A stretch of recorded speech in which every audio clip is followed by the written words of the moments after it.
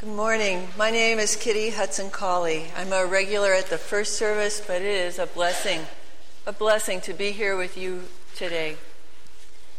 A few weeks ago, I asked Pastor Kelly if I could speak with you about a spirit of renewal that I have become increasingly aware of in our local school system, where I am employed and where my work is my vocation. Please pray with me. Holy One, help us trust in you to do good. Help us take delight in you. Help us commit our way to you. Help us be still before you and wait patiently for you. Help us know when we are seeing you. Please speak clearly to each of us this morning. You know what we need to hear. Amen. Last week, Pastor Kelly spoke about our Methodist heritage. She reminded us that the Methodist Church was birthed in the 18th century when the spirit of renewal swept across Britain. It was the Wesley brothers who felt called by the Spirit to establish a church based on practices and tenets of faith that still guide the Methodist Church. We look back with gratitude for the listening hearts of those 18th century men and women who responded to God's nudging to create something new in the world. We are among the beneficiaries of their boldness. Recently, we have been encouraged by our pastor to be bold and enter a discernment process in this 21st century. We have each been asked to consider if we feel the Spirit of God nudging our church to respond in a new way to the needs around us. How we will respond is still on the other side of the hill. But this morning, I would like to support the group that is feeling a call, an exploratory group, this call to care for low-income children in our community. As I said earlier, I want to speak to you about a spirit of renewal that I have become increasingly aware of in our local school system. I realize this is an odd thing to say given the separation of church and state, but I'm going to move in that direction anyway. My job in the school district is to write plans. Federal plans, state plans, local plans. Over the years, I've gathered many groups of people together for guided conversations. Good people who represent many groups, many interest groups in our district. And although I can write a terrific plan, I can honestly tell you, none of my plans have made any difference in helping students learn better. No gaps in achievement have been closed since I began writing plans.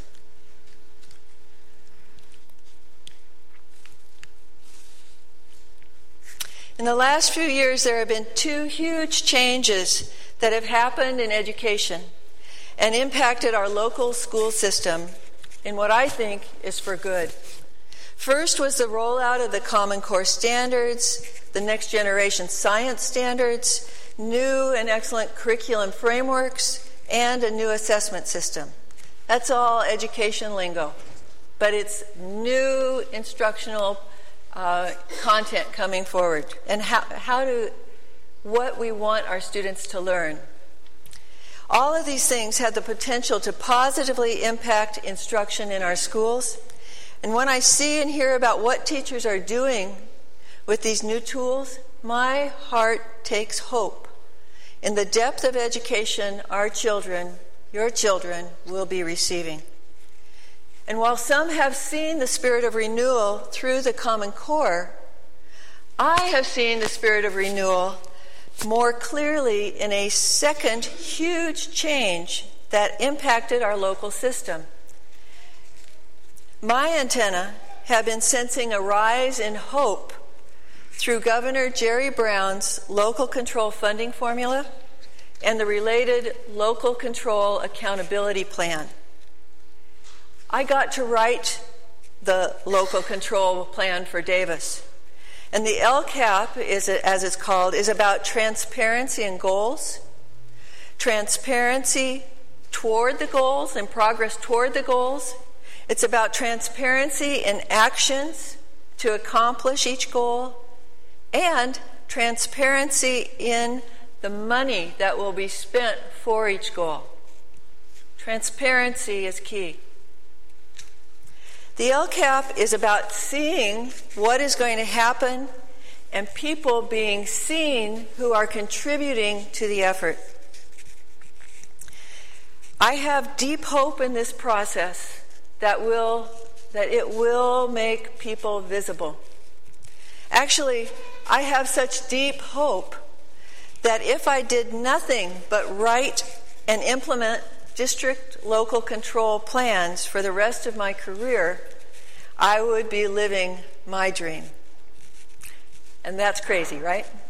You understand, that's a crazy thing, but it is absolutely true.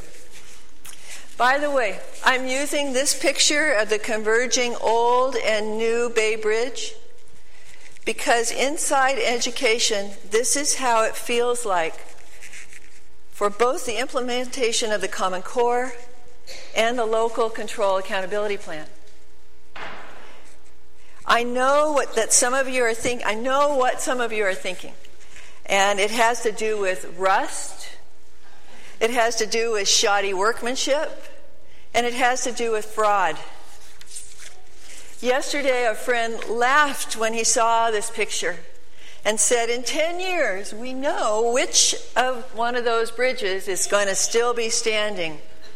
The one with the cormorant nests, the old one. So why would I use such a tainted image to evoke systems that I really believe in? I use it because both the Common Core and the LCAP processes are vulnerable to corrosion, even as the new bridge is. The power of the Common Core is vulnerable if people, teachers in particular, do not believe it is safe in our district to admit that they are having any difficulty with the Common Core. Likewise, the good of the LCAP is vulnerable if the importance of transparency is forgotten. Closed-door spending decisions will erode trust in district administration. These systems are vulnerable in other ways, but I think these two examples of vulnerability are enough to help us remember that we as a district, have to behave in a trustworthy manner as we roll out these new systems. And for that, we will need your prayers. That is a change in culture. Let me give you a fairly developed picture of what I mean about the importance of education making people visible. This summer, my husband and I went to the Bodega Headlands, looking out toward Point Reyes. That's what this show is. I was recovering from 5 months of putting together the Davis local control plan, and I really was recovering. Although I have lots of experience putting plans together, this plan was grueling. Even as I submitted the final version of the plan, I found myself asking, will all this work make a difference for kids in our community? Will this be the plan that finally moves us to close the achievement gap? I hope so, but I didn't know how it would get traction. Walking along the headlands, I gave myself some self-talk to shake off the doldrums and get back into the present. I was at the headlands, for goodness sakes. It was time to take in the world around me. It was a strategy that had worked beautifully for me before when I needed the wetlands. The flora, the little fella fauna, and a bigger fella fauna. This was my husband, Mike. Things I was grateful for right then, right there. I had just snapped that picture of Mike when Mike asked me, "Kitty, is that Jolanda?" Well, it was our friend Jolanda. She was hiking across the headlands too. She came to teaching as her second career, and she took quite a pay cut because she'd been in private industry. But she brought with her a passion to make a difference in the lives of junior high kids. She found her niche in a program called AVID, teaching students who typically will be in the first in their family to go to college. AVID has an amazing success rate for preparing low-income and Latino students for college. If Jesus were speaking today, Jesus would say, as he did in the Gospel of Matthew, I was hungry, and you gave me food. I was a stranger, and you welcomed me. I was adrift in junior high school, and you taught me how to get organized and go for my dreams. If you do it for the least of these, you do it for me. That's what Jolanda does. But in Davis, AVID is not, it doesn't get a lot of support. This lack of support is seen in the way that it has historically been underfunded. Jolanda was delighted to see us out there on the wetlands. She didn't miss a beat in asking me, "Kitty, did you write the LCAP? AVID is in the LCAP. There's real funding for AVID this year." And can you even imagine a more random thing happening in my life that she would say this to me that day out in the headlands? So there are a couple things from this experience I would like to highlight. First, in doing my scan of what needed to be called out in the LCAP, and I was not alone in scanning, but in doing my scan around what's going on in the district, I realized that I saw AVID and it needed to be called out in the LCAP. No names were mentioned in the plan about who would be implementing, but when the district AVID coordinator had the group of AVID teachers find the AVID action in the LCAP, they experienced this energy of being seen. Inclusion in the local control accountability plan honored their work, which fueled their energy and their resolve to serve their students. A second thing happened in that experience on the headlands, and that's that I felt the rush of being seen and appreciated for my work. And in that interaction with her, I began to get an inkling that the LCAP just might make a difference in Davis. That aha moment was like going from gray, overcast, to full color. It was one of those moments. I began to consider the possibility, just a possibility, that maybe God had honed my skills over the years and given me an opportunity to do something that would make a difference. I was thirsty, and you gave me something to drink. I needed a plan written, and you wrote it. Just as you do it for the least of these, you did it for me. I'd like to go into information mode for just a second and share a few data points with you about what I see as I look around the schools and who we really need to be serving well. All students, yes. Some students more. This is data. It'll be short, much shorter than first service. And this is from last year, 13-14.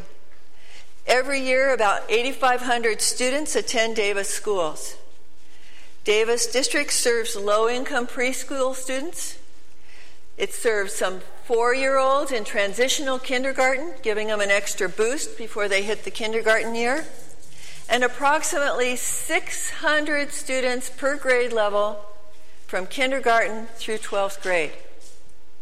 21% of our K-12 population is low income. That's about 1,700 students. 10% of our students have English as their second language. They are called English learners and who speak a home language other than English. About half of our English learners speak Spanish. Our largest ethnic group is white at, what percentage is it? 56%. 1 in 5 of our students is Latino. 17% are Asian. And 3% of our students are Black or African American.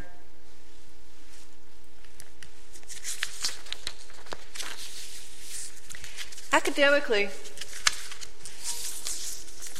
the main, just a second. What I want to mention, I will back up, and what I want to mention is, actually we'll back up. Low-income kids, that's, if a low-income child comes into your classroom or walks across your school, that is a demographic that is invisible. And what I mean by that is, there may not be enough money at home to have bought breakfast food, and they have come to school hungry. Their stomachs are empty. And hopefully they were lucky enough to have a good dinner the night before. But for some of our students, that's not even the chance. No one knows that they sleep in a single room with their whole family.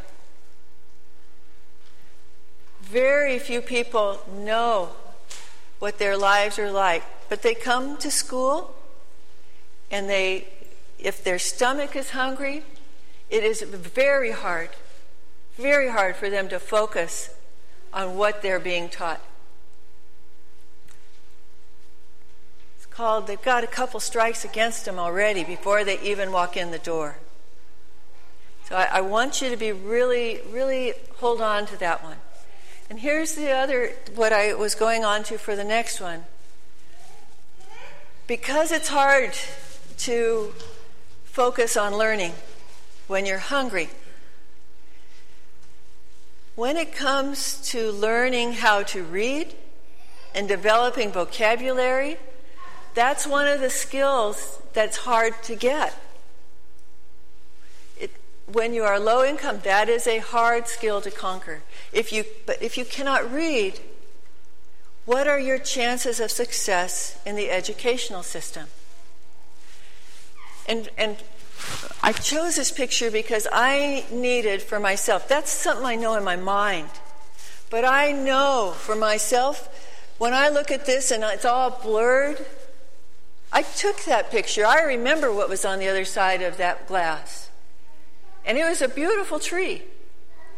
But when you see it, it's all blurry, and that's what not knowing how to read is like when you are that person in the classroom.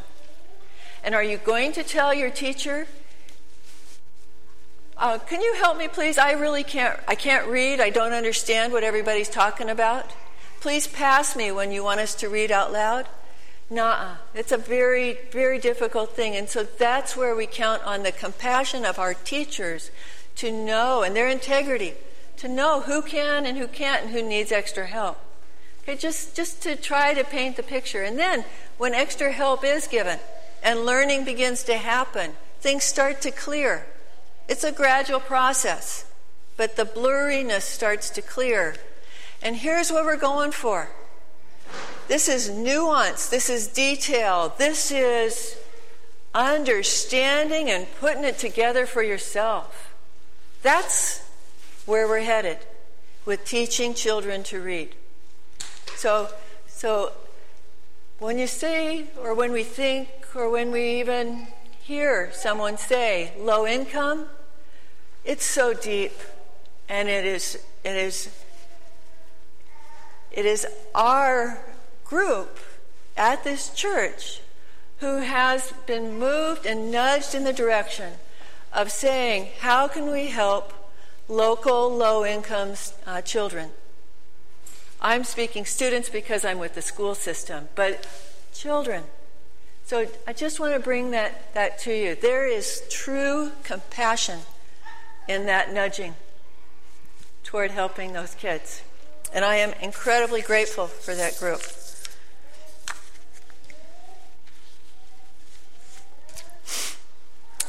Again, let me remind you that the district's main goal this year is strengthening everyone's understanding of the Common Core. Right behind it is improving school climate and student engagement, getting people feeling welcome in the schools. Similar to the way Jolanda teaches the AVID program out of her own passion to help this targeted group of junior high kids, other projects are also driven by people passionate for their own areas. Here are some examples. This is Math Night, and it happens at Montgomery, it happens at Patwin, it happens at Birch Lane, and it's about to happen at Corwin. And if you're a parent at any other schools that I didn't mention, you are welcome to come and visit this year. This is a pilot program. Math Nights are deceptively simple in that it helps parents and elementary students learn about what the new math thinking is that people need in the Common Core to be college and career ready. The way they learn it, you don't sit and listen. You play games with each other that people can take home and play the games, and it just keeps developing the math thinking in their heads. Diana Zaragoza is the brains behind this particular project. This is another project. It's the Dialogic Reading Program that's the creation of a woman named Martha and another woman named Tara. And they have this program. This one right here is at the Valley Oak Preschool for low-income kids. Martha talked about the program at Adult Forum, and I know Luann and Margot are here. If you have questions about that, feel free afterwards to talk with them. This picture shows a Da Vinci high school student and a preschool student who are dialogic reading partners, buddies. Okay, dialogic reading. Would you think you'd use that for a preschool program? Yeah, right, no. Notice the interaction, though, between the two as they read the book. Through dialoguing about the text in the book, the preschool buddy learns vocabulary words and practices verbal language. Martha has extended the program to kindergartners, because these are preschoolers, and these are low-income preschoolers. She has extended it to kindergartners at Montgomery, and this year, with the help of our church volunteers who are in that group for caring for low-income children, she's extended it to Korematsu. She has a wonderful network of volunteers, and the volunteers she has had so far have been retired reading teachers or other adults that are interested in serving in the schools. The wonder of both Math Nights and Dialogic Reading is in the way that the programs bring people together and relationships develop over, well, look, watch, right here. Do you see relationships starting to happen? I sure do. And they know each other when they pass each other on campus. Because Da Vinci is at Valley Oak, and the preschool program is at Valley Oak. Can you even imagine having a big buddy like that at your school? So it's about relationships that develop at math night, all over wherever a project is happening.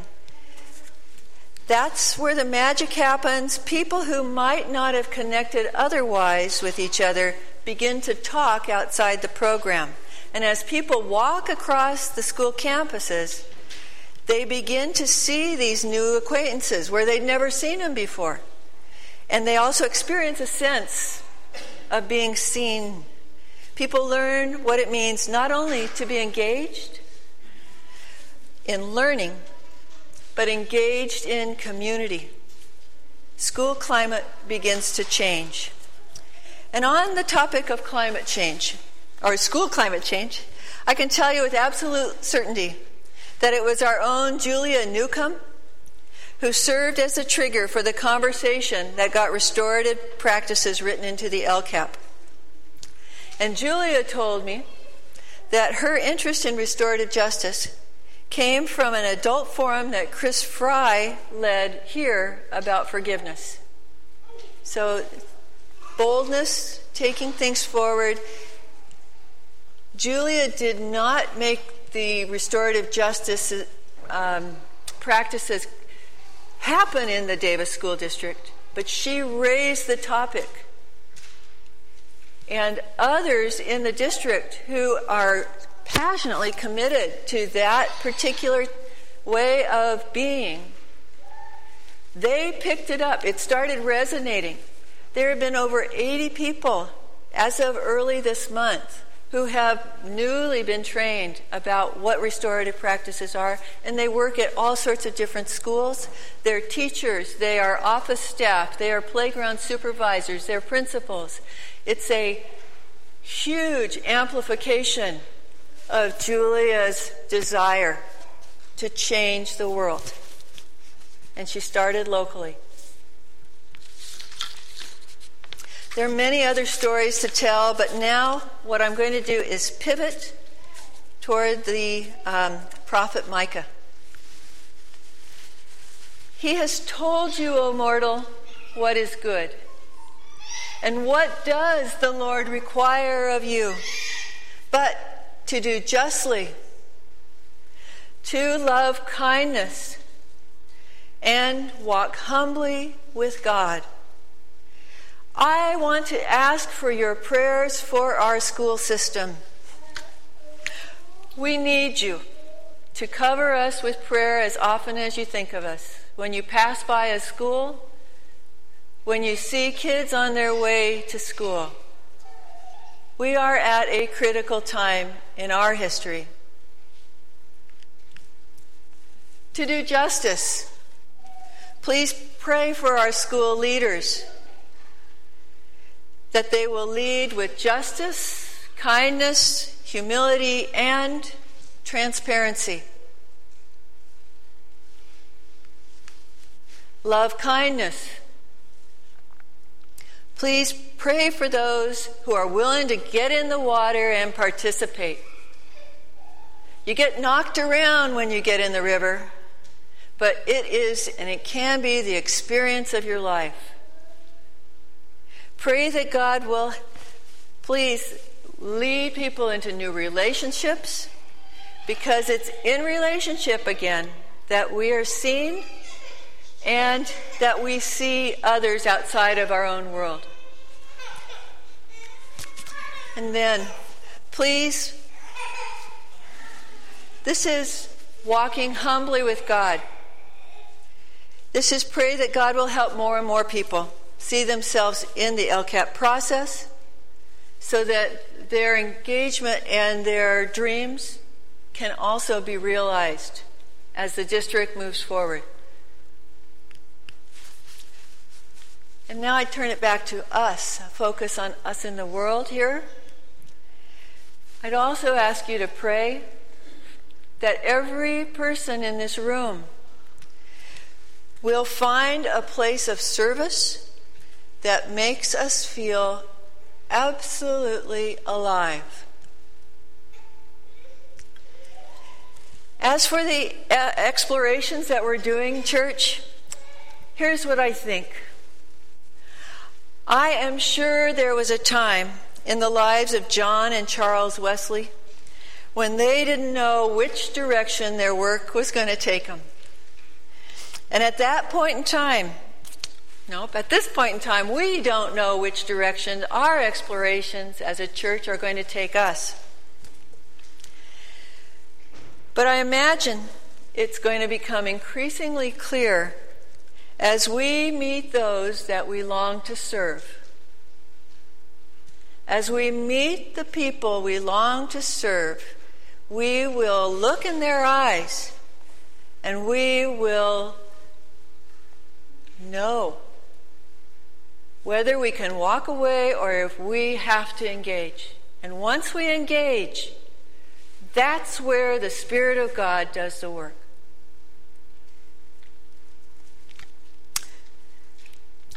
The force is strong in this congregation. Luke. The force is powerful here. I have been sustained for those many years of failure to not close the gap by what I was able to experience in this very place. So I am so grateful that you kept me afloat through all those years of discouragement. But there is much work to be done. Never forget that as you do it for the least of these, you do it for me. That's with a Jesus reference. Okay? Not a me. Okay. But thank you so much for being here and for listening. I appreciate you beyond what you could ever know.